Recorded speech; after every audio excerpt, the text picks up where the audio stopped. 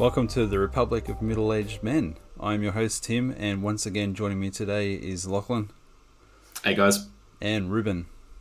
G'day. Good evening, gentlemen.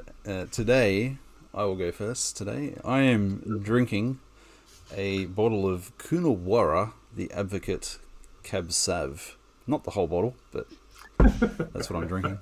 That's what you started with. It is. What are you drinking tonight, Lachlan? Man, I'm sort of following suit. Actually, I'd say, since I'm in the position between you guys, I'm taking a little bit of advice from column A and column B here.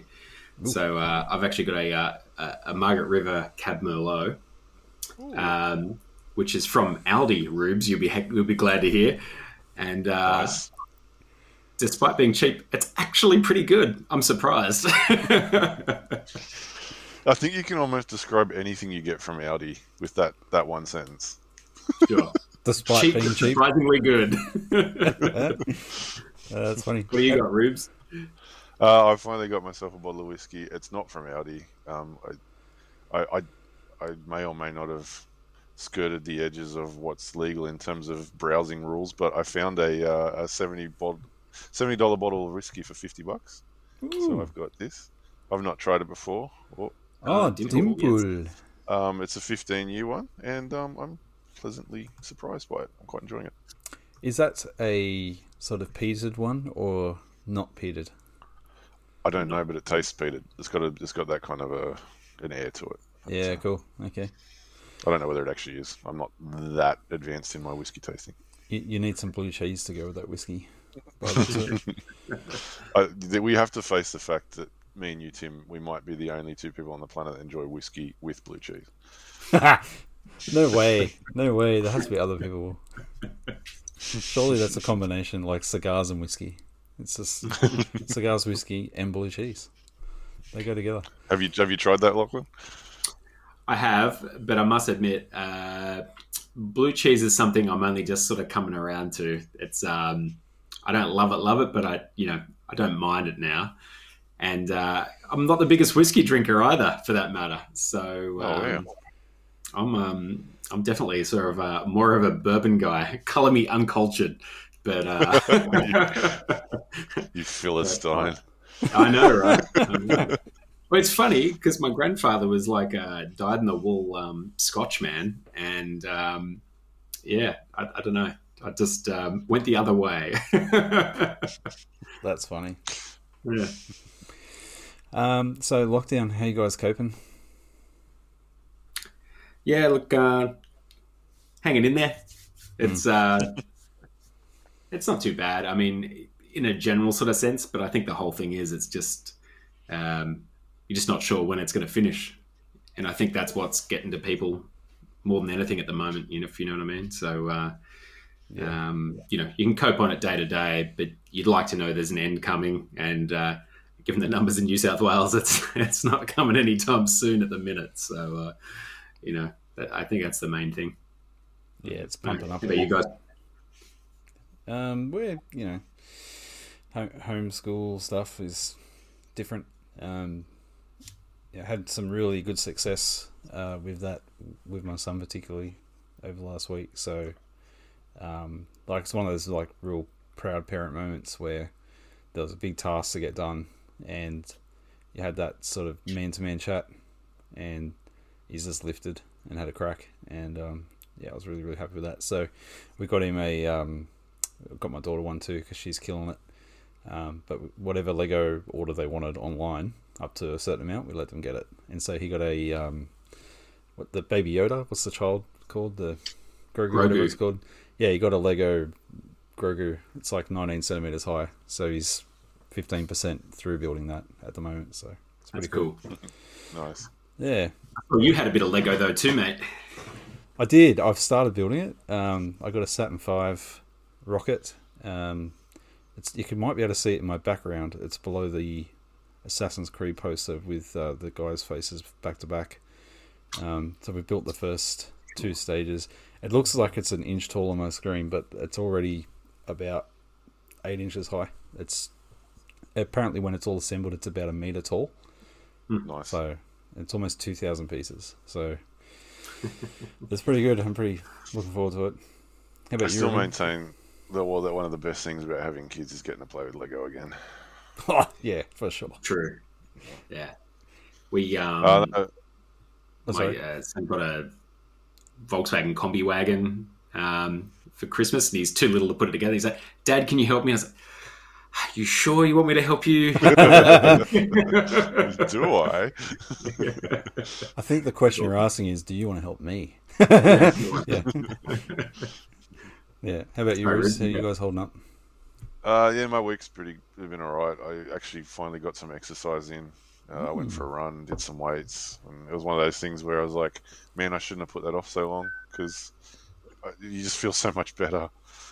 Yeah. I think I spent so much time sitting down lately. I really needed it, so that was good. Yeah, great. And are you coping with the whole parenting school teacher nonsense? Or Oh, I've been putting that on my wife, but the next 2 days it's up to me, so we'll see what happens there. ooh, Our local childcare centre where we send our smallest one to is they had a COVID positive case, so they've shut down for 2 weeks. So I've got to take Monday, Tuesday off for the next 2 weeks. So we'll see how that goes. okay. Well, have fun with that. I saw this meme on Facebook. I think my mum put it up the other day, just saying it was like a parent writing a note to the teacher, and it said, "Dear teacher, you lied. My child is not a joy to teach." Nice. I was like, "Yep, Yep. awesome." All right, well, let's crack on. So this week we're at book 2 within our book, The Republic, that we're reading. Ruben, do you want to do a quick overview of last week? Yeah, where did we get up to? Basically, Socrates put Thrasymachus down, or wore him down, so to speak. They kind of came to the end of a bit of a conversation, and then we got to the point where they'd made a little bit of headway, but Socrates basically said, "Well, I enjoyed that. I probably enjoyed that a little bit too much, but we still don't know what justice is." And that basically brings us into book 2, I think. Yeah, I think that's a good summary. You kind of described it like a Sizzler's restaurant event. He just started. He went in there to get the prawns, and he got intercepted by the meatballs and spaghetti and the garlic bread Got and distracted. Had to have a bit of everything. the soft serve. Got to the end and realised, oops, forgot to have prawns. Yeah, so sort of going into book 2, I think, all right, let's see. I was sort of really wondering where's this going to head, and not in a bad way, but it sort of ended up the next 2 blokes come along and they just rehash Thrasymachus's argument. So Yeah. it's not. I'm not saying there's no progress, but it kind of feels like they're almost back to square one again. Well, I think we sort of start off with Glaucon, who's Socrates' mate, and I think he certainly rehashes all of Thrasymachus's stuff. But Glaucon's brother, he puts a little bit of extra seasoning on it, and I think there's something to be garnered there. So that's all right. Yeah, no. I really like their attitude. They're like, no. They're like, after Thrasymachus has jumped up and down, carried on, and basically subdued, they've kind of come in and gone, no, that's not good enough. We can make that argument better. They're like, we can make a better argument. We're not done yet. And one of them actually says to Socrates, basically, no. This is what people believe. What Thrasymachus says is what people believe. We want to know. We want to know whether it's true or not. Like, so let's really have a go at trying to figure it out. So I think that's commendable. But that kind of goes back to what you were saying the other week, that their whole attitude towards debate and argument is sort of really open and all that sort of gear. Yeah, it's pretty neat that they could sort of come in and they're really open about the fact they don't support Thrasymachus, and they want it to be proved, the opposite to be proved, right? But they're like, if he's not willing to push it through, we will. And even though this isn't an argument that we want to take that side on, but we'll take the side of the opposition just in order to try and progress this argument. That's a really cool thing. I think so too. Yeah. I think it's cool, but it's also honourable, maybe. Like they Hmm. they actually value the idea of justice, I think, enough to test it properly. To go, okay, look, yep, that we agree that justice is legit, and we probably end up at the same place that you're at. But that argument wasn't the best argument put forward, and we need to make sure if this is what we think it is, that it will hold up to the highest level of scrutiny. So, and I think they take the scope outside of where it initially started too, because initially they were talking about it like a trade or a I don't know, a skill set, and I think they make it broader than that, which is pretty good. And it was also like I think it was this thing about they're sort of like weighing up the benefits of both. Like there's a just tangible advantage, but it kind of, I think they're almost sort of saying like it's making it cheap. Like the way they're talking about it, it's like, oh, you're going to get like 20 gold out of doing it this way and 15 gold out of doing it that way. So that one's better. And I think that was part of the interesting discussion that we'll sort of get onto, I suppose, that they're trying to elevate it to something beyond that, to think about it a little bit differently. Yeah, I think the first hint of that is we're right at the start. Glaucon asks Socrates, well, what kind of good do you think it is? And then he lists 3 categories of goods, which I thought were really interesting categories, and it's not something I'd thought of before. Yeah. But he basically says there's 3 types of goods. There's goods that are desired because they're good for their own sake, and then there are goods that are good for its own sake and because of the consequences of that good. And then the third type is there are goods that are painful but beneficial. I've tried to summarize them, but I've probably butchered it.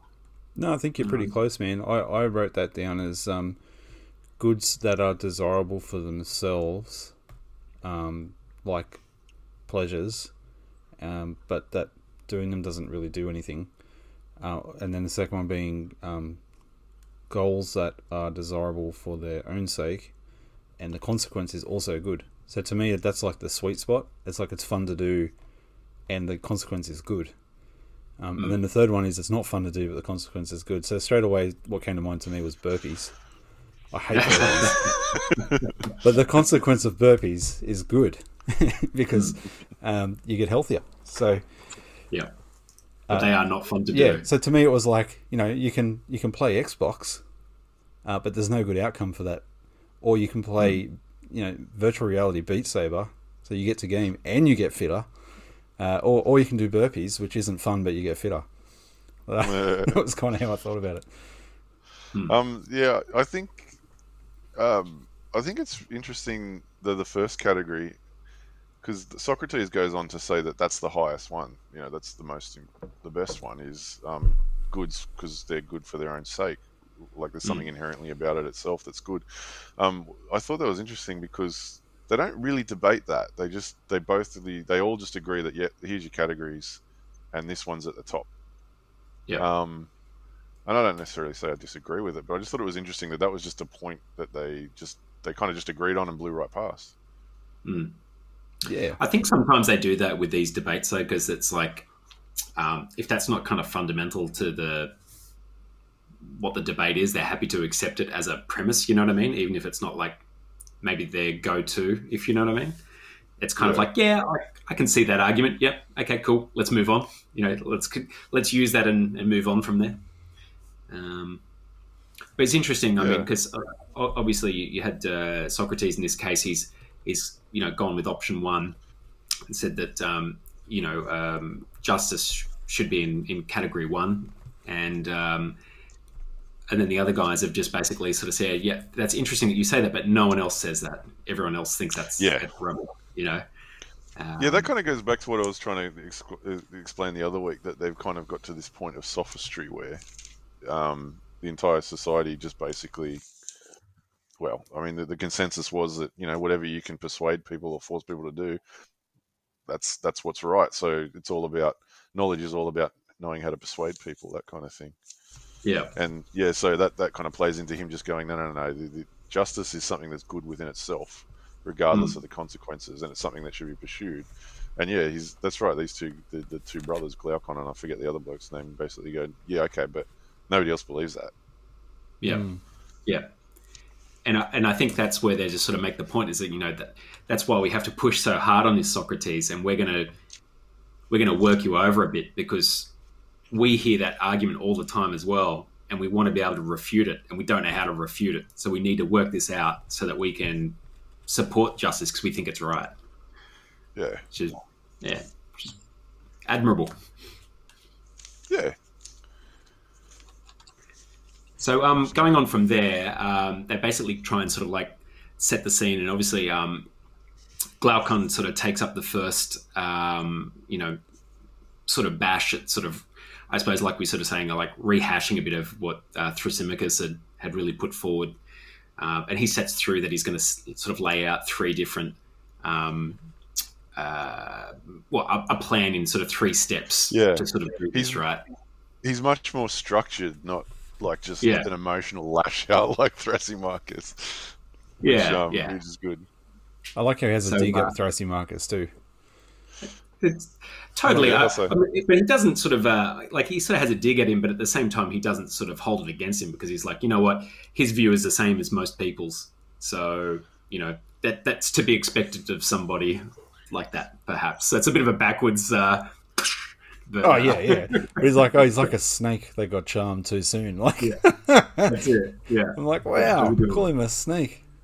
I mean, maybe it wasn't as offensive back then, but. I think he was just saying that he was quite easily influenced. Was the deal that Socrates' words were soothed him like a charm of a snake or something. So that's good. Yeah, I thought it was good. So Glaucon's plan. So first he had that listed, talking of the nature and origin of justice according to the common view. So he says. Second, he wanted to tackle. That all men who practice justice do so against their will, because of necessity, not out of good. So that's going back to that thing that Rubes was just talking about before. And thirdly, that this view makes sense, since the life of the unjust is better than the just. So although he doesn't agree with these statements, he's got to really set this out like Thrasymachus. Yeah, I thought they were really clever and very interesting, particularly on that third point. Yeah, for sure. I agree. So, origin of justice, I think, this is really pretty much a straight-up rehash of what Thrasymachus sort of had listed there. More or less is just sort of saying that it's really about what sort of gets made lawful, really. I suppose he does kind of break it down a little bit from there, because he sort of talks about the law being a compromise, so it's not necessarily the best solution, but it allows the people who implement the law to still remain a little bit unjust without punishment, but also they're going to suffer a little bit of injustice, which they may have to allow to be, or they're not able to retaliate through because of the law. So he's just saying it's like an average point between these two things. So it's not perfect, but it's kind of like the lesser of two evils. And he reckons that that's kind of the origin of justice. Yeah, I really liked that, and that also feels really modern. That idea, I've looked at a lot of stuff around morality over the last few years, and straight away, it made me think about. Have you ever seen the scientist guys that are trying to discover how morality evolves through monkeys? No. Yeah, I think Ruben has, but so the experiment is hilarious to watch. And I don't think it proves morality, but it's funny. It's a funny experiment. So they've got these 2 little spider monkeys, and they've taught them that if they hand the scientist a pebble, that they will get a reward, which can be something like a grape. So, but they've also created a hierarchy of treats based on what the monkeys like most. So grapes are okay. It's like giving a dog a piece of ham. It's not a piece of chicken or a smacko, but it's something that they'll happily eat. So what they do is they put these 2 monkeys in 2 cages side by side where they can see each other, and they get the first monkey to hand the trainer a rock, and then the trainer gives him a grape, and he happily eats the grape. And then the other monkey does the same task and gets given a piece of mango, which is right at the top of their favourite things. And the monkey who did the first one, who got the grapes, sees this and thinks, sweet, I'm going to get mango. And so straight away picks up the rock in anticipation for the Sinus coming back. Sinus comes back, monkey hands him the rock and gets given a grape. And it looks at it confused, like, what? And then the other monkey gives them the rock and gets the mango again. And so the monkey throws the grape at the scientist. He just cracks it. So then Like the he scientist gets him to do it a manages it. third time, gets the rock and hands him, and immediately throws the grape back at the Sinus and starts having a tantrum. And I just thought, like, geez, that's funny. But they're trying to show through that behavior that, like, morality can come out of nature. And I'm not sure that that's right, but it made me think about this. Like, this is kind of what this guy is saying, is that, you know, people experience this unfair thing, whether or not they're doing the unfair thing or they're receiving the unfair thing, and they just hate it so much that they would rather compromise and just do a set of rules that people still have a consequence, but you're not the one doing the consequence. You know, the cops do, or the soldiers do, or the governor does. So then it removes that task of you having to, you know, grab your sword and go and take vengeance, and thus corrupting yourself. But it also means the other person can't pick on you and get bullied. Yeah, it's sort of, you can see it's a bit more sophisticated than what Thrasymachus was saying, in the sense that it becomes something that's functional or agreed on, more so than just enforced. Like it becomes a convention, but it's a convention that's necessary, so to speak. Well, I thought, I really enjoyed that bit too. I thought that was interesting, and I don't know whether I said this the other week, but I've heard the Plato's Republic referred to as basically all of philosophy is just a footnote to Plato. And you can kind of see it starting to come out here, because that idea where he's discussing that idea of justice and the good, it's basically social contract theory. Yeah. Which is like an Enlightenment ideal, which was, lauded at the time, but ultimately it's something that they were talking about, way back in the Greek times. Yeah, I think it's a really interesting argument. Before we move on, like, where do we want to go from there? Do we want to spend more time on this point, or do we move to the next one? Well, I feel like we've definitely explained it well. No, the main thing I think of my takeaway from that is he's essentially he's arguing that justice is just a convention. Yeah. But with the first point where he talks about how we come to know about justice, and it essentially is due to the society and the way you're taught. For me, my thought was, this is not really an argument for what justice is. For me, they're in turn point 1 and 2. They're basically an explanation of how people learn what justice is, and then reasoning for why they would comply with it. To me, they're not really arguments for what justice is, but they're actually arguments for how you know what they are and why you would do it. That was my immediate thought. I don't know whether he's presenting. Do you think he's presenting it as an explanation for what justice is?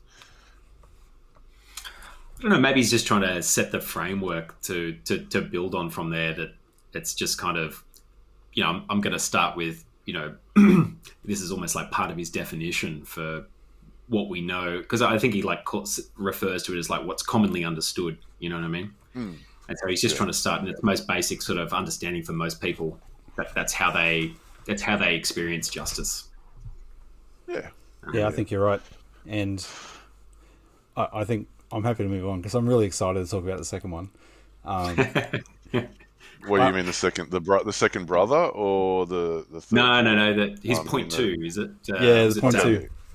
Yeah, people practice justice out of the necessity, not good. Yes. So that statement, once he unpacks it with the story, who's the guy? Oh, the ring. Yeah. Yeah, I'm like, Tolkien borrowed from this, far out. Tolkien's plagiarist. Watch all my Pretty Tolkien fan mates have a crack at me about that. But like, No, I think that's totally fair. There's no doubt in my mind that he was aware of this story.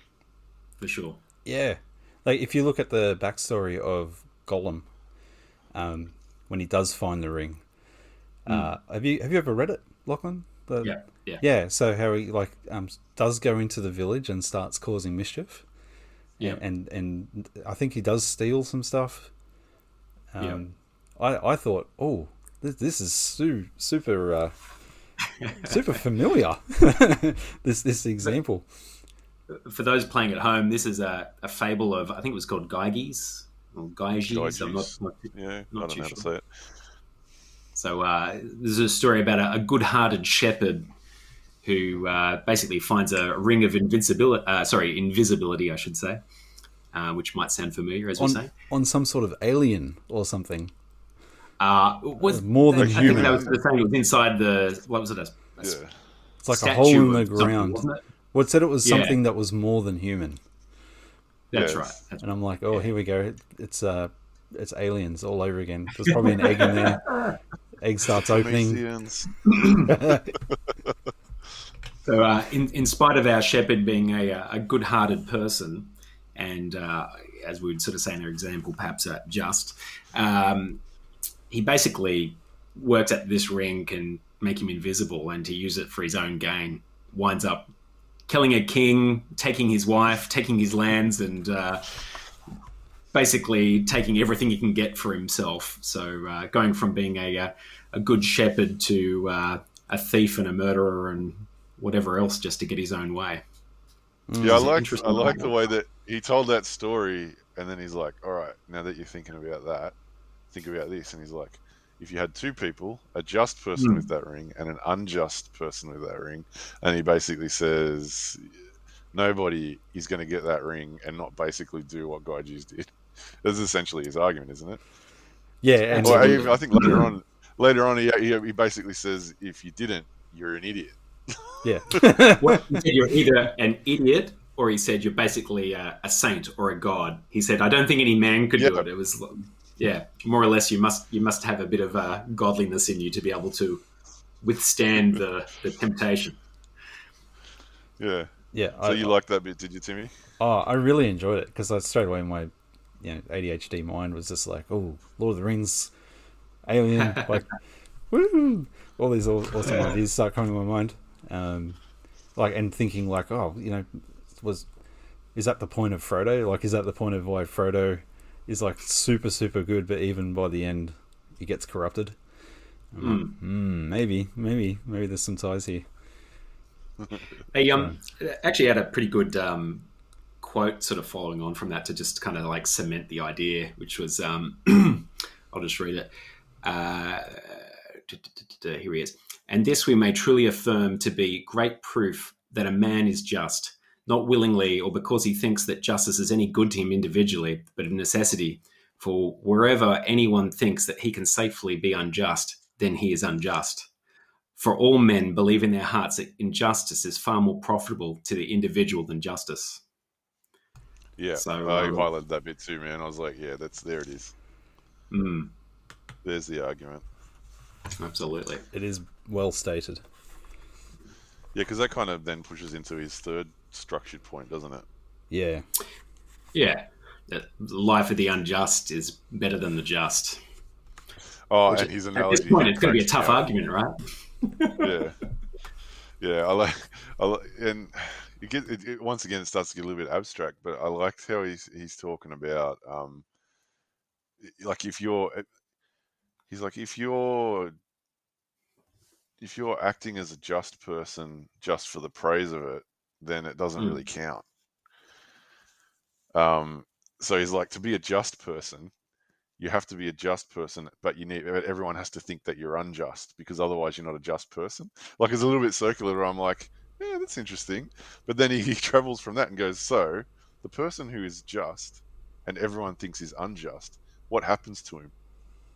And then they land on, oh yeah, he's crucified. He's he's got his eyes gouged out. And he's tortured to death. And I'm like, that's a bit of a slippery slope. It's interesting. I love the fact that they all agree on that, though. They're like, yeah, that would totally happen. Yeah, I think you're right. Yeah. So I'm guessing their society was a little different. Maybe back then, if everyone in society thought you were an unjust person, that's you were gone. They would just drag you out and torture you to death or something. I don't know. In fairness, he does sort of precede that by saying, "We're going to try and like lay out the most extreme example of yeah." You know, I think the success of the There's unjust a few disclaimers. Yeah, he throws out a few disclaimers. He goes, "Look, I don't really think this, but this is what people are saying. This is not my ideas." Yeah. And but I think like that interesting bit you were talking about, Rubes, about like being unjust, but looking like you are just, and basically having that cloak of, or the facade of this like great person who's actually shafting as many people as possible behind the veil of that and getting away with it. And having the means, I think, was the thing they kept talking about, was like, the capability to be able to get away with it, either being able to talk your way out of an argument, having friends that would support you out of a situation, or having the money to bribe your way out of it, or whatever it may well be.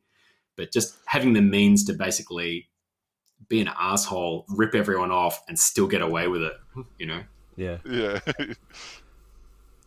Yeah, I think you touched on something there. Like he, particularly with talking about having that success and being that, if you get all of the wealth, well, you can bribe the gods anyway. So his brother brings that up later. Yeah, so if you've been corrupt, if you've milked it, but you've got all the stuff, and gods can be appeased by, making some sacrifices, buying a bull, doing all those different things. Build a college dorm for somebody, or build a library or a hospital room. No, then you'll be sweet. You'll be sweet. Bring it into the modern age. So far. Yeah, I think he basically sort of says, the unjust man will get success for himself, will gain friends, and be able to honor them and the gods in better style than the just man will. So therefore, between gods and man, they would all unite in making the life of the unjust better than the just. Yeah, I like what his brother said about that, because I really like the bit where he goes, well, I mean, what we know about the gods comes from the poets. So either there are no gods and it doesn't matter, or we have to rely on what the poets say. And he's like, and all the poets basically say, you make the right sacrifices and prayers and you're good to go. And he's like, so you've got nowhere to go from here. Yeah, so this is Glaucon's brother, Adimantus, I think his name is. Yeah, because he's kind of just adding on to the argument, isn't he?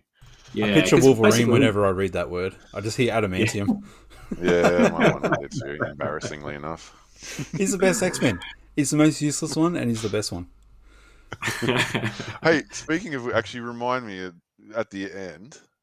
That's my talking point. I just realized what it is. So remind me Wolverine, and I'll write it down.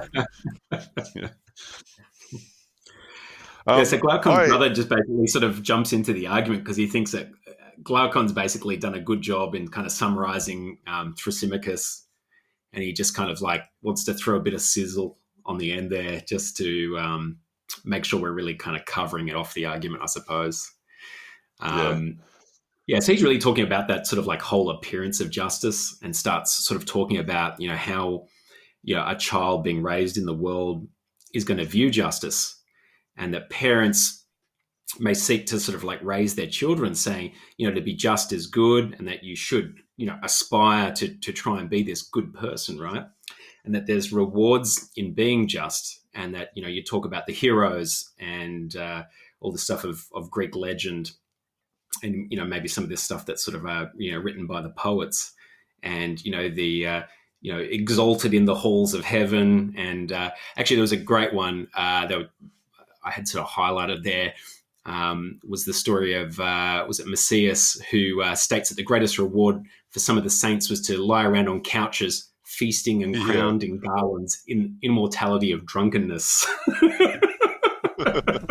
So basically just hanging out, getting pissed forever, that's the highest achievement you could seek. Wow. Perpetual drunkenness. Yeah. And then, like, obviously on the flip side of that, they're actually talking about Hades and hell and damnation. So, so to be unjust, like setting this scene for the kids that, there's some morality here that you need to consider, and you should try and live well and do this sort of thing. But he's sort of like throwing this juxtaposition of like, we're telling our kids this, but then they're watching what's actually going down, and what's going down is a whole different kind of rap. Yeah, and he basically says the smart ones are going to figure it out. Yeah. Even he says it at one point. He's like, the smart ones will figure it out. Any of them that are paying attention will realize. Just pay the right people, grease the right palms, make the right sacrifices, and what does it matter what you do?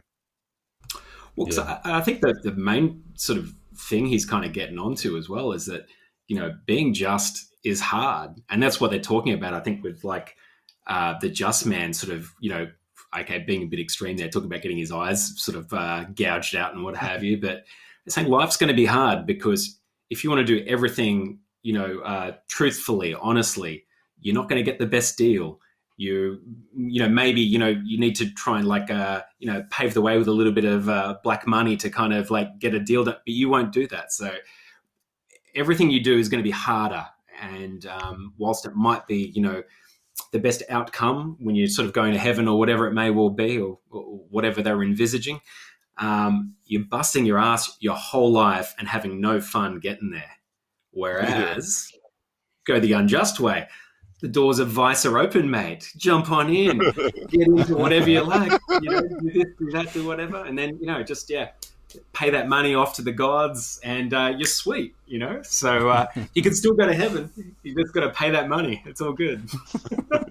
Well, that's an interesting point because if justice is just a convention, then there's no reason why you can't just buy it. Yeah. And it's interesting because they're trying to balance this sort of argument about, about what is it. And then I'm not sure if it was actually Thrasymachus or who was it who was speaking before Thrasymachus in book 1. Well, I'll get my notes. Hang on. I can't remember now. But they were sort of talking about whether you want to... Polemarchus, I think, yeah. And they're talking about whether you really want to teach your kids to be truly just or just to kind of have that veneer. And as you say, I think Adeimantus is just sort of saying, the smart ones will work it out, that you just want to look like you're playing the game, but you're actually just out for yourself every step of the way. Yeah. Winding back a little bit, the fate of the just man. I do this thing to people that I talk to, and I call it Jesus smuggling. And what it is like, if you're having a conversation about substantial or someone asks for advice, sometimes I open up and I'm like, look, I'm happy to give you my thoughts and tell you what I think, but at some point during this conversation, I'm going to Jesus smuggle you. And what that means is I'm a Christian, so at some point it's going to come back to that. And that really hit home when I was reading the passage about what happens to the unjust man. It says, I'll just read it. I think this is during Glaucon's bit, and he says, this is what the fate of the just man. He says, they will say that the just man, as we have pictured him, will be scourged, tortured, and imprisoned. His eyes will be put out, and after enduring every humiliation, he will be crucified, and learn at least that one would not want to be, but to seem just. But basically, when reading that bit, I'm like, that to anybody who's even not non-Christians, anyone that's read the Bible and knows a little bit about Jesus, they sort of hear that bit and it's like, yeah, all right, that sounds really familiar. Just this idea that the truly just person, the world is going to chew them up and spit them out. Yeah. So I thought that was really interesting. And then when you combine that with what you were saying earlier about them saying the only person who's going to take that ring and do the right thing has got to be a God, because no man can do it. Yeah. I just say you take those two things and you tie them together, and then you fast forward a couple of years and you read the New Testament. There's some really interesting links there, I think. Yeah, man. I was talking to my wife about that today because I was reading that and I was just like, wow. Like, yeah, that's very familiar. Yeah, some interesting parallel there for sure. Yeah, big time. Yeah. It just, it makes you wonder. And I think later we're going to talk about what we think Socrates' comeback is going to be. Yeah. Trying to anticipate his argument and probably fail miserably. But for me, that's at that first point when you see that kind of synchronicity, it makes me think there's got to be something more to this justice thing than just convention. When you start to see those synchronicities popping up everywhere. But anyway, yeah, I'm a churchy too. But as you know, I've listened to many things, and I think what's his name? Isn't that kind of the stuff that Carl Jung was trying to look at as well? Is like meta story stuff. Like in different conversations, I don't know enough about like common themes. I don't know enough about Jung. I haven't really looked into him. I'm skeptical. Oh yeah, rightly so. Yeah, he had some crazy ideas, but yeah, like I think well, that's what Peterson talks about all the time is archetypes, and that's what Jung talked about a lot is archetypes. So. They're kind of tapping into the same thing, probably, as what maybe what Socrates was. Well, I mean, if you know, you're Christian, I'm Christian. If there's a truth, like if something's true, then it'll be universally true. Yeah. So you know, I see those things and points to that for me for sure.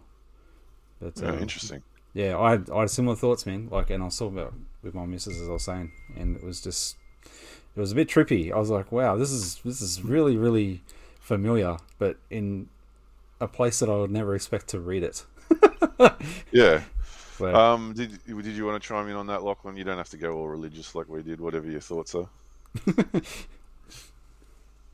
Yeah, look, I guess, like, I must admit, like, aside from thinking about the crucifixion, I didn't sort of draw so much parallels, but I'm not quite so well schooled as you guys. No, you can sit there and say, no, you guys are reading too much into it. That's fine. You can say that. No, look, I could absolutely see the parallels there in the story for sure. But yeah, I think you guys actually put it pretty well. So makes sense to me. Yeah, I think it's good. Yeah. Sort of rolling on from that point, we sort of get to like Adeimantus, I think, comes to maybe like the crux of what his discussion is. And I guess he's also kind of like throwing Socrates a bit of a bone here. And he talks about, you know, so we've gone through all this stuff where, you know, we're trying to teach our kids the right thing, but they're sort of out in the world and they're seeing what's really going on. And he's sort of saying, you know, maybe we're actually telling the wrong thing to our kids and filling their heads with the stories of heroes, getting glory of basically going to heaven and getting pissed. That's probably not the right message, right? So he's saying, you know, maybe we actually need to talk more about what's the benefit for the soul.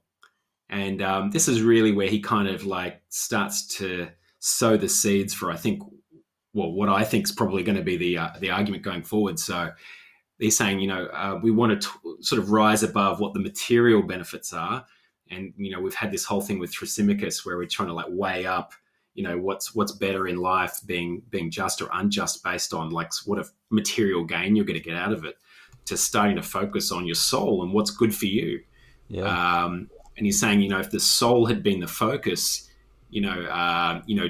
I think he's got a nice little quote there, something about keeping evil from your hearts and having that as the lesson for the youths, then it'd be the self that manages that evil instead of the law, because you want to be a good person, because you're a moral person, you're a just person, because you understand that is the best way to be. And that's giving you something personally for your soul, not just physical or advancement of some kind. But they get there because I think they all agree at the end of his argument that the unjust man gets better material rewards.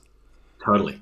So, and I think that's an interesting outcome, and none of them disagree. Like they all get to that What conclusion. Do you think it's true? That unjust people get a better material reward. Yeah, do you think it's true? Do I think it's true? Gosh, we're talking about a material reward. Maybe. Well, let's put it this. Here's an example. Here's a modern day example, right? Every movie I have watched since at least before my children were born, I have paid for. So my whole iTunes library for movies, I've bought every single movie. I've rented every single movie that I want to watch. I've not downloaded, at least that I can recall, any TV shows or movies illegally for at least since before my son was born, which is 12 years ago. Now, if I look at that at a financial level, so my iTunes library has over 100 movies. So let's say that they were, and I'm an impatient person, so I always get them as soon as they come out. So let's say they're $20 each. That's conservative, right? How far behind am I financially from the guy that pirated those movies? I'm thousands out, right? Yeah. So you are. Yeah. So I would say materially, there's an argument there for that, for sure. Well, and I think you might want to sort of think about, and I don't want to throw shade at like some of the richest men in the world, right, or women for that matter, but they've probably stabbed a lot of people on the way through to the top, right? But I don't know. You look at it and you think, well, philanthropy, is that the way that they're trying to pay off their debt to society from shafting a ton of people on the way through? And it's like, I've made billions and now I'm going to pay something back in to try and like offset the damage I did on the way through. Is that what you clear my conscience before I go to an early grave? Yeah, that's pretty. Pay for a wing of a hospital or. That's right. I climbed to the top of this mountain on a pile of corpses, so now I need to revive many, many below me to get that going. Balance the scales. But it's exactly what you see with the original discussion that we had with Cephalus at the start, and he's saying how he can sleep easy as an old man because he's not ravaged by dreams about the people he shafted on his way through to the top, because he didn't do that. Whereas he knows lots of other old men, are bitter and sort of twisted from thinking about. Or what's going to happen to me now that, my day of reckoning might be coming, and we've got to kind of make good on all of those bad things I did in my life on the way through. Yeah. So you got to wonder. Sort of that unavoidable sense of guilt. I don't want to go on a tangent, but, and to hear Crime and Punishment, you know what I mean? Like, yeah. So what are your thoughts, Ruben? Like we answered the question. What's your answer? What do you think? I don't know. I forget what we're talking about. I just realised I muted myself. About does the unjust person have a better material outcome than the just person? Oh,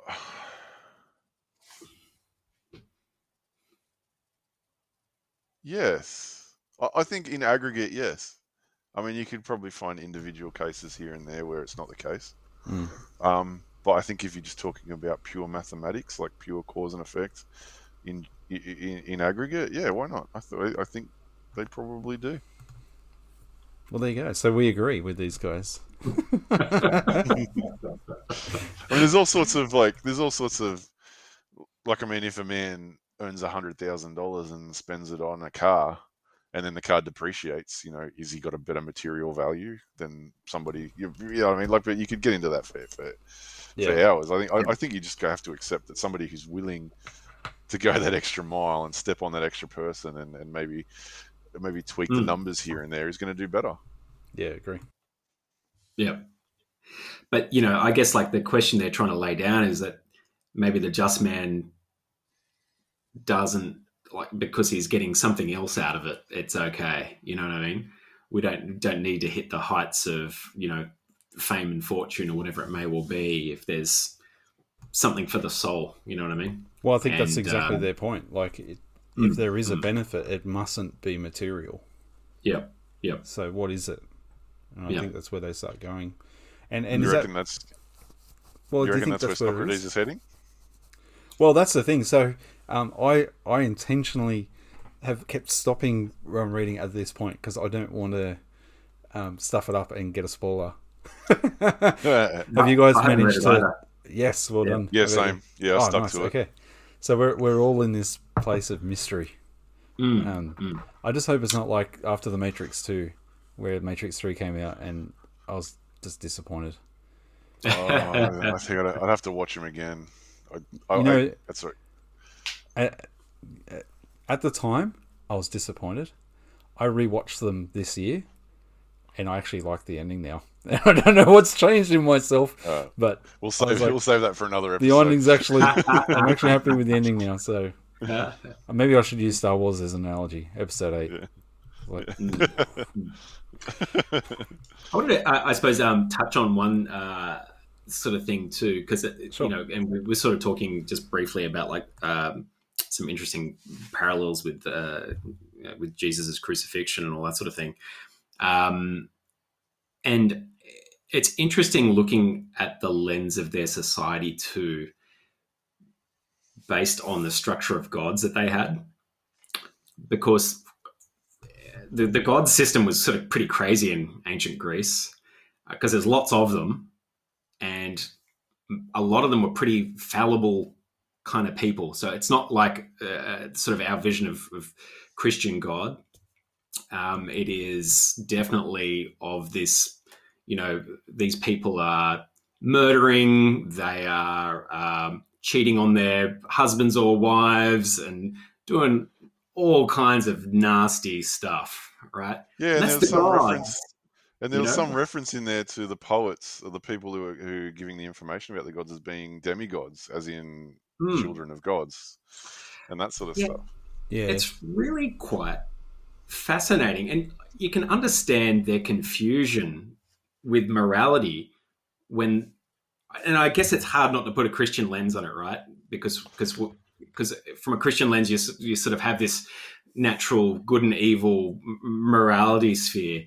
And I think it's really interesting if you were just in their world and you had all of these gods that you're answering to, and they could be like quite petty and turn on you in an instant, and wreck a good man and promote a bad man and all this sort of thing. And I just find it interesting that how can you trust a god or any of these gods who can be bought off with wealth and sacrifice? Yeah, well, you can't. Yeah, and whether you've given enough plunder that you've raped and pillaged through your life to buy your way into the good place instead of the bad place. I loaned Yeah, I you think season 1 of Rome, Lachlan. Have you watched it yet? No, I haven't. Come on. Get in there. Ruben and I love that show. Yeah, That show that's the best. that show really targets that issue very, very well several times. Yeah. It's a good show. What were you going to say, Check Rubes? that out. I think that's a very, very astute observation there, Lachlan. I had some similar thoughts. It's a very, very good point. And it almost ties in with the whole, well, if justice is a convention, can you buy it? And it's almost like, well, if justice is a convention, can you buy it? And if gods are fallible, can you pay them off? Good question.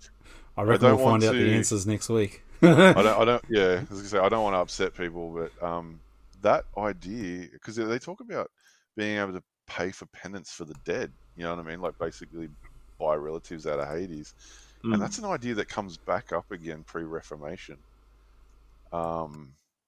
which is fascinating that it comes back again as kind of like almost like a warped. When did that happen? When's pre-Reformation? I'm shady with that. Like just before, like when Luther comes along and does his thing, and I'm not taking sides on what happened there, but yeah. What all I'm suggesting is that there was a point where there were certain Catholic priests that would take money or other things, and they would tell people, if you pay the right amount, we can get your brother or your sister or your uncle or your auntie out of hell or whatever. Sorry, it might be out of purgatory. Yeah. That was similar to some of the messages sent during the crusade too. Yeah, that's right. You go and sacrifice your life in this crusade, and you might be able to pay penance for others. Look, that I might be butchering that. So if there are some good Catholics listening and they will want to correct me on it, I'd be more than happy to hear it. But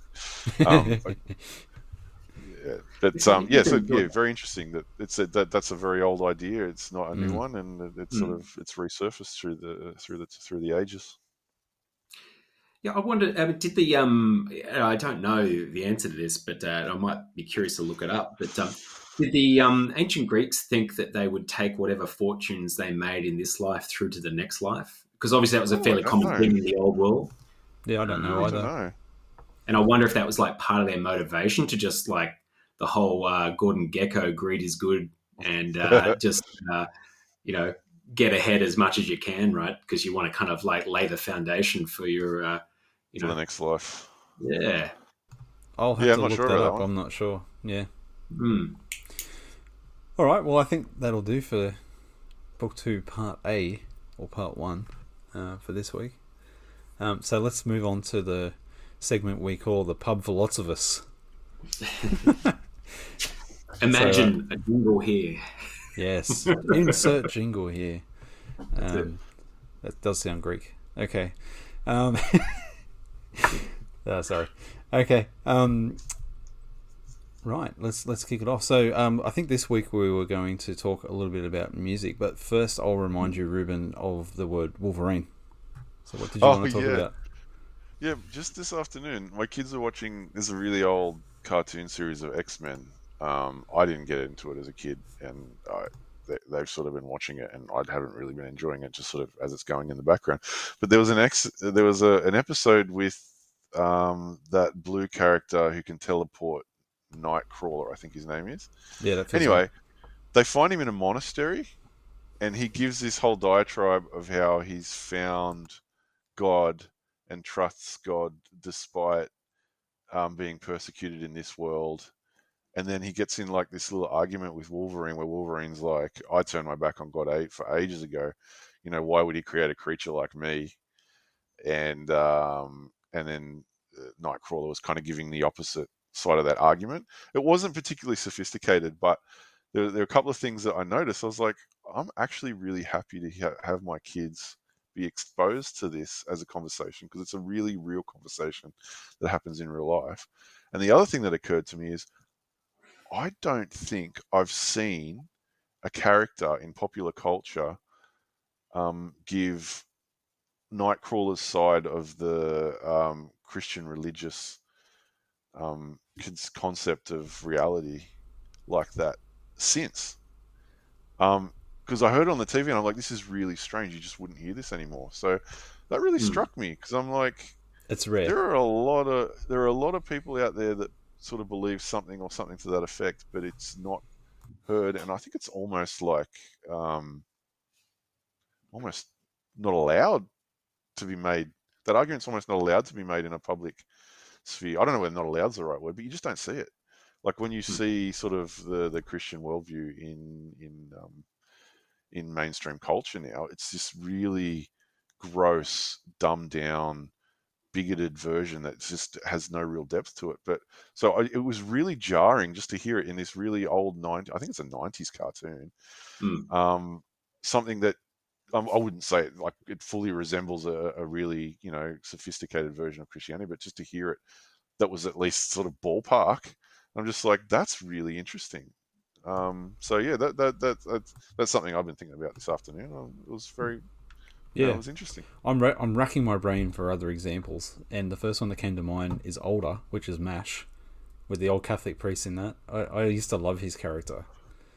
Father Mohey or something like that. I can't quite remember. Okay, yeah, there you go. I used to think he was cool. But there was a very recent example of someone who believed in the Bible as a Christian that was actually quite good, and of all places, it was in Assassin's Creed Valhalla. Oh, interesting. And spoiler alert, if you haven't played that game, skip forward. I have, but I haven't gotten to that bit. Should I block my ears for a minute? Yeah. Skip forward by 30 seconds. I won't say who it is then, so I won't spoil it for you. But there's a character. Usually, obviously, the Templars are the villains in those games. There's a character who is in the Templar organization, let's say, who actually ends up being a legit good person because of their faith. And it was just, I was like, wow, it's so rare to see. I've not, particularly in an Assassin's Creed game where like they constantly sledge, the Catholics and the Templars and all those different Christian denominational variants. It was really surprisingly cool. But I can't think of any other example, Ruben. You're right. Like I'm trying to. All right, Tim, stop it. Fine, I'll play the bloody game already. Fine. It is for a long time. Assassin's Creed Brotherhood was my favorite Assassin's Creed game. Valhalla is my new favorite. That's a big call. I do enjoy Valhalla, but I have to say Odyssey was still kind of like that return to form that I really enjoyed. Yeah, I loved Odyssey. Yeah, I will say that Odyssey did the depth of the game a little bit better with the gear and that sort of stuff. I find the gear system not as what's the right word? Not as satisfying in Valhalla. Like I used the same armor set for such a long time because they made it really difficult to level up to a significant level. And the set bonuses were so good. Why would you lose those set bonuses? So it kind of prevented you from wanting to experiment with different armor sets. Yeah, until I know you what you mean. end game. So, but Alright, so you boys good. are going to talk music apparently. Yeah, you go first, Lachlan. What have you been listening You to? didn't tell me I had to bring a song of the week. Like, That just really randomly, I've been sort of going back to something I used to listen to when I was probably, let's say around about like 18 to 22 or something like that. I was like really into acid jazz, which is kind of like, that's probably a weird term for most people these days. I wouldn't know what the hell it is. But I suppose it was like kind of like new jazz at the time is what it might have been. It's kind of like jazz R&B fusion, I guess you'd kind of call it. So I've been listening to a whole bunch of old stuff that I used to listen to, and it's been loving it. Brand New Heavies, Directions in Groove, who were like a Sydney-based sort of funk jazz band. They were awesome. Incognito, early Jamiroquai sort of stuff. Been having a blast with it. It's been great. oh, I'm coming up blanks. Jamiroquai, that's a name I know, but the rest of that stuff coming up blanks. Yeah, you know what? Like it was just kind of like a moment in time, and I was really into jazz and funk, like in the late '90s. So I kind of explored everything that was on the table at that point in time. And there's a lot of like sort of unusual kind of like hip hop jazz fusions that were sort of going on at the time. All kinds of interesting stuff. Was that like kind of that Cat Empire gear? I remember there was a band. Or was that something else? That is a little bit something else, but I like those guys. They're good. Yeah, no, they're all right. Never mind.